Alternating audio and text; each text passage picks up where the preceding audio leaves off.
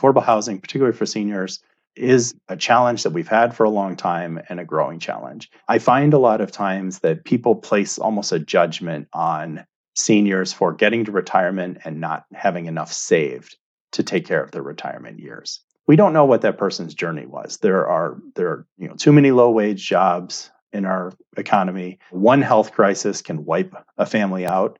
I think a lot of times if one spouse has a health crisis and then the other spouse has to leave the workforce to be a caregiver for their loved one, and then their savings are just drained taking care of the first one, and the other spouse is left with nothing.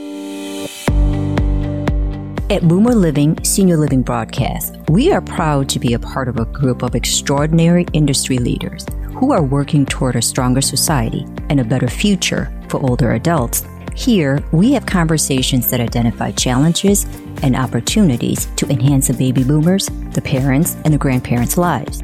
We hope that you enjoy these conversations. We believe their ideas will expand perspectives and encourages more people to join our efforts. So please let us know your thoughts, and I invite you to be a part of the conversation.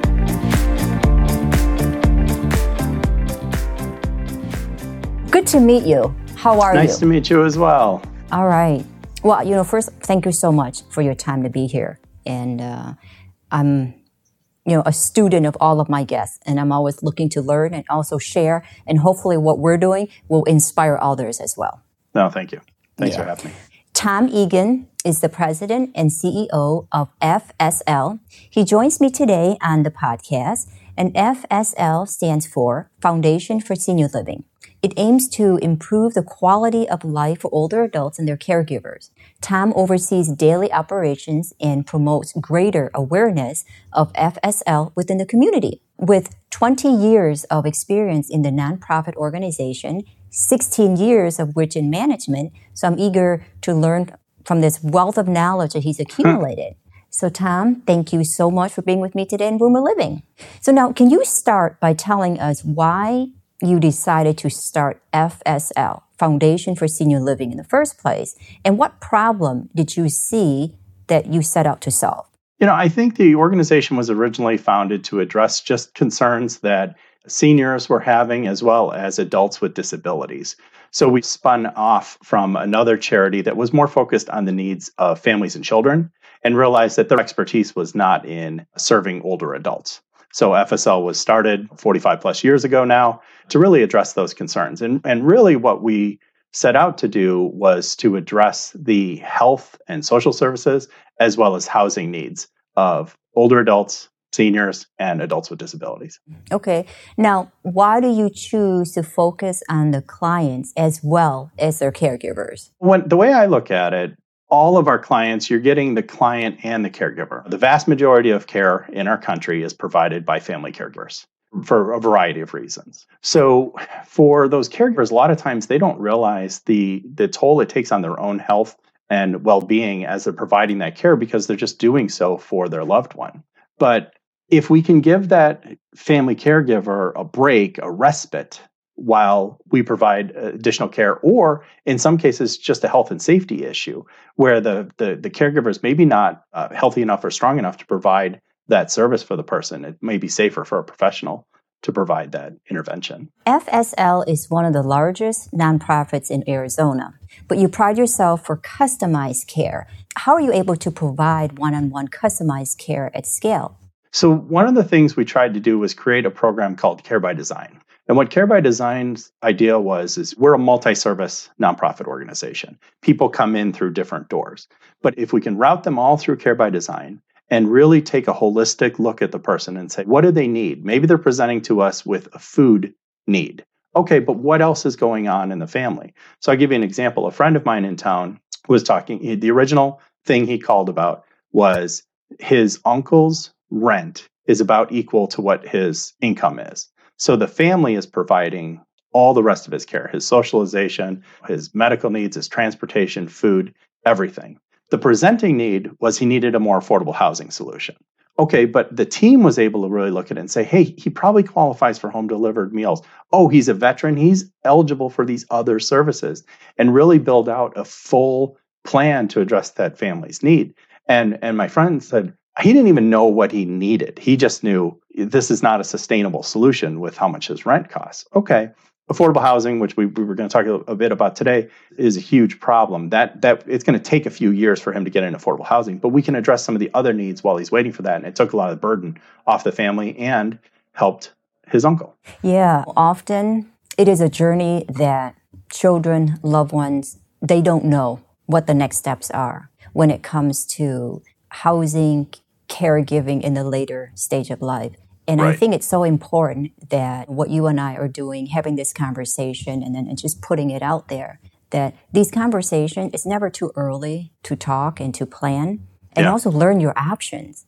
And I tell you, something about the declining of health in the later years, it is so frowned upon that somehow parents and grandparents, one, they may not want to talk about it. And then two, Sure. children perhaps are not resourceful enough or maybe not caring enough to understand and to reach out to have these conversations. Like you said, sometimes we don't even know what we need help, an older adult who are in their 80s, but what we do know is we need it, but we just don't know the extent of help and what our options are. So I appreciate what you're doing in educating people and telling them they got options. That's huge. Yeah, and I think that's a lot of it. And sometimes it's the family's got to be at the right time, at the right place to need the help. Sometimes people think they start out and they can do this. They can be that caregiver, and it's wonderful. But if you do that year over year over year, it does start to be difficult. I think you're right. People often get thrown into the role of caregiver without any planning, any knowledge of what to do, and they're just trying to figure it out on their own. If we can solve that learning curve, if we can connect them to the right services, whether it's something we do or someone does in the community, that's really what my staff tried to do. Awesome. And my personal journey has shown me that at some point in life, you're going to be a caregiver or a recipient of one. So the sooner that you accept that, learn about it, and there's nothing to be shameful about. Somehow the word caregiving or caregiver implies that someone is declining. And there's nothing wrong with that. And I think we have to be part of the shift to change that paradigm, that it is something to be proud about if you're blessed enough to have someone caring for you. And the word care doesn't give away your power. To me, actually, there's different perspective. Interpretation of that word care implies that somebody needs help or less empowered. But I think it's an endearing word. I wholeheartedly believe if you're breathing at some point in life, you're going to be a caregiver or a recipient of one. So let's get educated. Yeah. So now, can you tell us a bit about the state of affordable senior housing in Arizona? Yeah. So in Arizona, we're currently third worst in the country when it comes to lack of affordable housing. We're fourth worst in the country when it comes to lack of affordable senior housing. So the challenge really becomes, well, let's define affordability first. Affordability means that the individual or the family is not spending more than 30% of their income towards rent and utilities. So as a state, Arizona needs something around 150,000 units of affordable housing right now. And that was pre-COVID. So with the pandemic, those numbers I can only speculate at how high they're going to be. But as a state, the affordable housing developers like Foundation for Senior Living are collectively, we're all going to develop around 2,000 units of affordable housing. So that's a pretty big delta between needing 150,000. It would take us a long time to ever be able to meet that demand.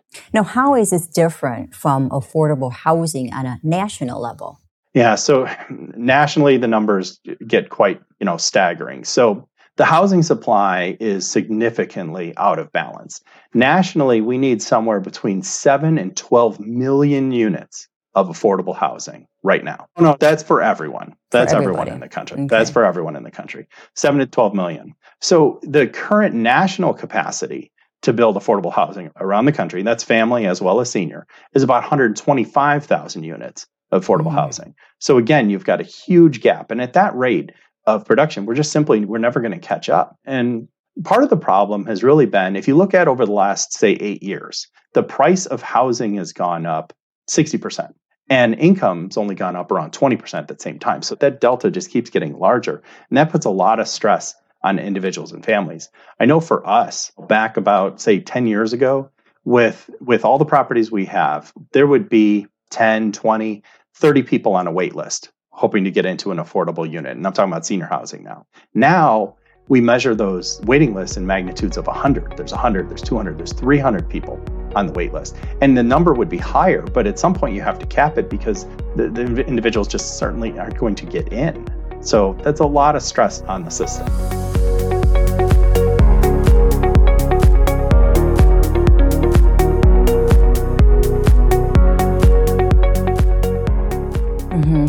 Now, what more needs to be done to ensure everyone has access to affordable senior housing? The easy answer is we need to build more units. I'm encouraged by some legislation that didn't quite make it last year called the Moving Forward Act. And I am encouraged that the Congress will take it up this year, and we're hopeful that will pass. If that Moving Forward Act passes, our production rate, again, nationally, will go from around 125,000 units to 800,000 units annually. That's a dramatic ramp up to provide more affordable housing for people in our country. Now, what effect is the pandemic having on affordable housing? There's so many troubling dynamics that really have come up with the pandemic. The affordable housing crisis didn't start. It started before that. But I think the coronavirus pandemic just makes it worse. And really, it's those economic impacts. We've got a large number of people who've been displaced from jobs, particularly lower income workers. So now you've got the estimates. I was reading an article recently, talked about 20 million renters nationwide that are potentially facing eviction. Now, we currently have a moratorium on evictions in place through the end of March. If that doesn't get extended, you're looking at additionally 20 million homes potentially facing foreclosure and eviction. That's just going to put more pressure on the system.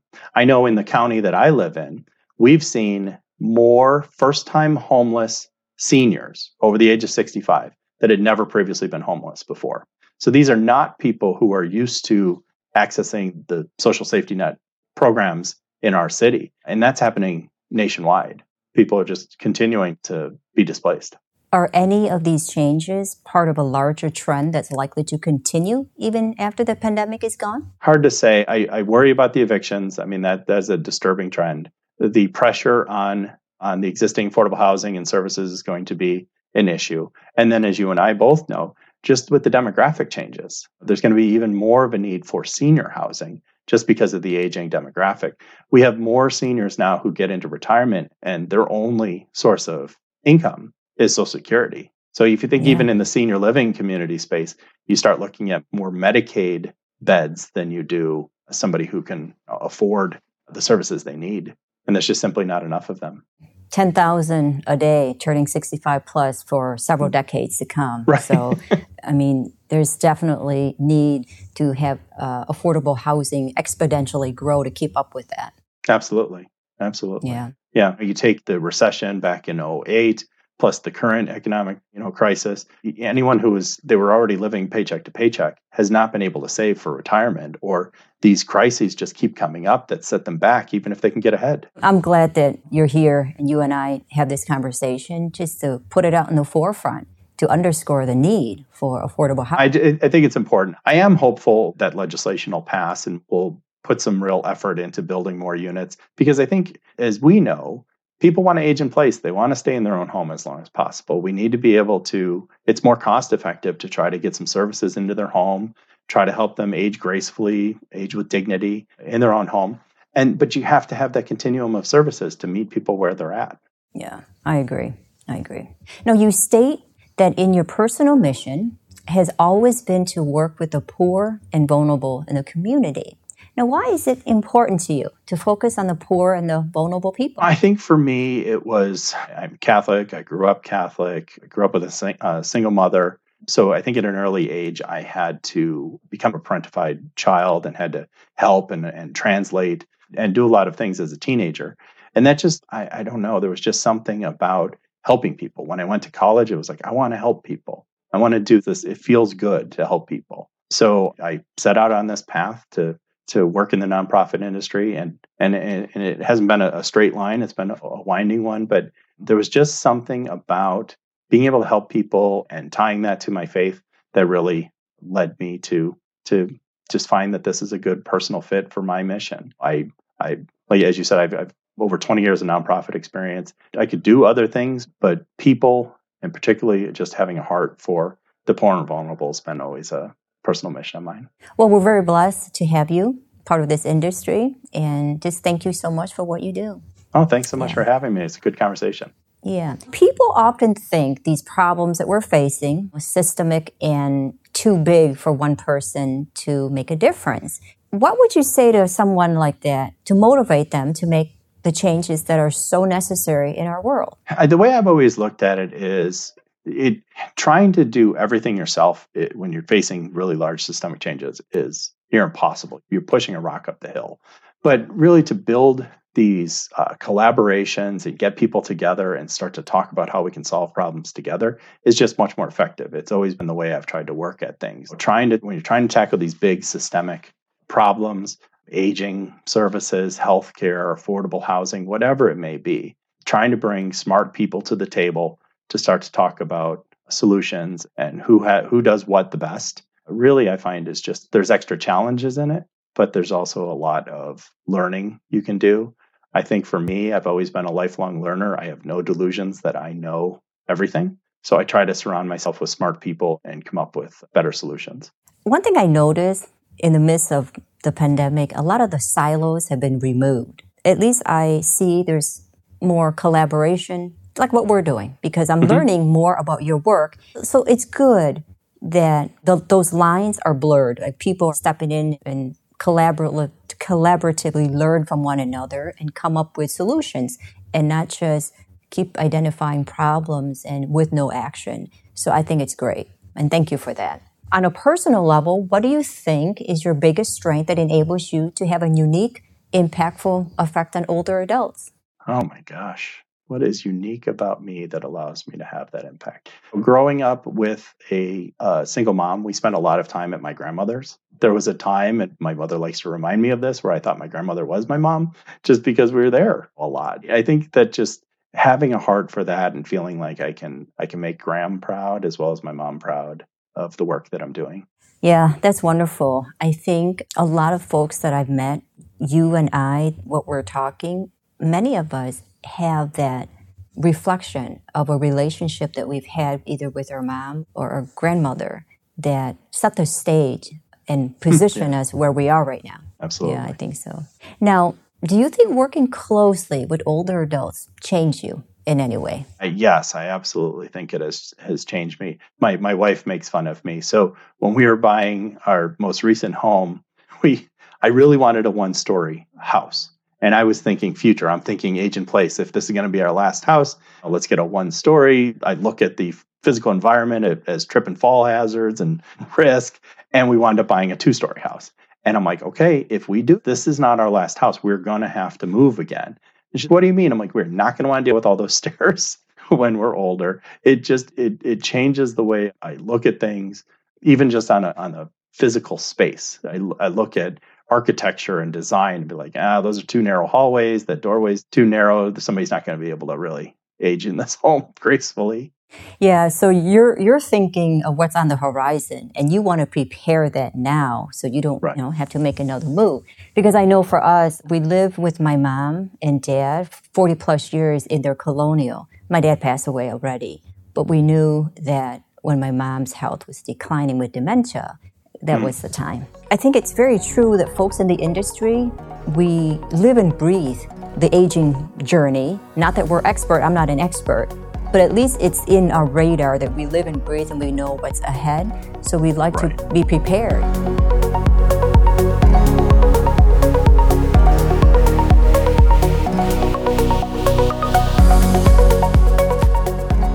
Now, would you like to share anything about the affordable senior housing? Do you have any last thoughts? I truly hope that your listeners will be a little more aware that affordable housing, particularly for seniors, is a challenge that we've had for a long time and a growing challenge. I find a lot of times that people place almost a judgment on seniors for getting to retirement and not having enough saved to take care of their retirement years. We don't know what that person's journey was. There are too many low-wage jobs in our economy. One health crisis can wipe a family out. I think a lot of times if one spouse has a health crisis and then the other spouse has to leave the workforce to be a caregiver for the loved one, and then their savings are just drained taking care of the first one, and the other spouse is left with nothing. And now they're heading into, usually women more than men. And when I look at our properties, I see it's a lot of single women because their husbands have passed on. And they're just not left with much. And it's really challenging. But I find sometimes in our community that there's almost this, well, you should have planned better for retirement. Like, you don't know what that person's journey was. You don't know what happened to them. Yeah, no, I agree with you. I agree as far as everybody has a story, a journey, and you don't know their tragedies. You don't know their misfortunes that perhaps have happened. And you don't know what job situation or insurance situation or health-related issues they've had. So I think it's just a stereotype. You don't want to go there. It's not fair. Right. I agree Particularly with our last couple of economic recessions. I think there's some people who got pushed into retirement earlier than they had planned. They had a plan, but the world around them changed. And honestly, everything that you described that happened to let's say your residents could happen to you and I, and it already did. Except we may have, whether it's reserves or better saved for the future, but these misfortunes can happen to anybody. Yeah. So I would consider folks, you and I, to be very blessed so that we can continue to pivot and move forward and have maybe more years to plan for retirement. I appreciate this time to get to know you and learn about your work, your mission, and your heart to serve. I appreciate it so much. Thank you so much for having me. Yeah. No, I enjoy this. I think when it comes to affordable housing for seniors, I think it's definitely got to be more in the forefront. And also aging at home or giving folks optionality, right? Yeah. Whether they choose to be at home, whether they choose to be or their budget allows them to be in affordable housing, or if their budget allows them to be a resort-style housing, but whatever that is, offering them optionalities and allowing them to age, dignity, and live vibrantly, and allow them an environment that they can find their purpose or continue with their purpose. Do you know? Absolutely. No, I agree with you. Before COVID, that has to shift because we all have to leverage technology in whatever form or capacity to stay engaged. And then also to keep up with what's going on, not just engage with your community staff and your residents, but keep up with what's going on in the other communities. And I feel like I'm a student of all of my guests, and I feel like I'm a little bit smarter every time I talk to someone. And I think it's really important because that puts the information out there. Hopefully it'll inform, educate, and inspire people. Because somebody listening to you right now, they might say, hey, you know what? Maybe we ought to have an internal podcast to bring our staff, whether it's 1,000 or 10,000 staff, up to date with what's going on. So that's a good idea. Yeah, I had a mentor. Well, I still have a mentor. My mentor years ago had said, you never know who, this was more about public speaking. She's like, you never know who's going to be in that audience, because she was telling me about going to a charitable event. And this organization was really proud. They were going to, give her this donation. And she gets all dressed up, goes to the event, and they bring her up on stage and they give her an oversized check for $500. She's like, really? Making the paper check cost $50. And she was disappointed as she drove home. And then she got a phone call the next day. And there was somebody in the audience who said, I really was moved by your mission and wound up becoming very involved in her organization. And it's like, so you never know, even sometimes if you think how many, did I get through to anyone? You never know who that person's going to be. And trying to inspire somebody, you're right. It could just be one person listening who then says, you know what, I'm gonna get into this industry. I'm gonna find a better way to do it. You and I can't do this forever, nor do we want to do this forever. There will be leaders that come after us with newer and better ideas, and we'll change the world. Absolutely. That's another reason too, is that there's a shortage of gerontologists, CNAs, you name it. So get them when they're in college. Yeah, okay. Nursing's a huge challenge for us. So that's another reason too, and I hope that who is listening will be inspired and will follow and pursue this career or this journey and will become future leaders. So that's great. It's very rewarding. Yeah. Well, I thank you. Sounds great. Thanks so much. Take care. Bye-bye. If you enjoy the podcast, please take a moment to rate and review Boomer Living Senior Living Broadcast wherever you get your podcasts. One of my favorite things is to hear from you, the listener. So please leave a review and let us know what you think. And I read all of the reviews.